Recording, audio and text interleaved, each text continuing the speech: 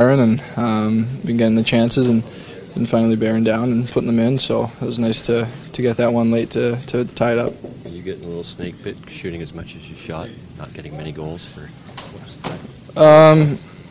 Well, yeah, I mean, it's lately actually I haven't been shooting quite as much as I was earlier on, but I mean, if you aren't putting them in and you are a little snake bit, like you said, I mean, you just got to stick with it and keep shooting, and can't get discouraged and pass up opportunities to shoot the puck, or else that's when things really start going south. You struggled last night, and your coach said that you played much better tonight. You had well, yeah, if you have a tough night, it's actually kind of nice to be able to play back-to-back, and you don't have any time to dwell on it really, and you just get right back out there. And tonight I thought was a better effort, personally.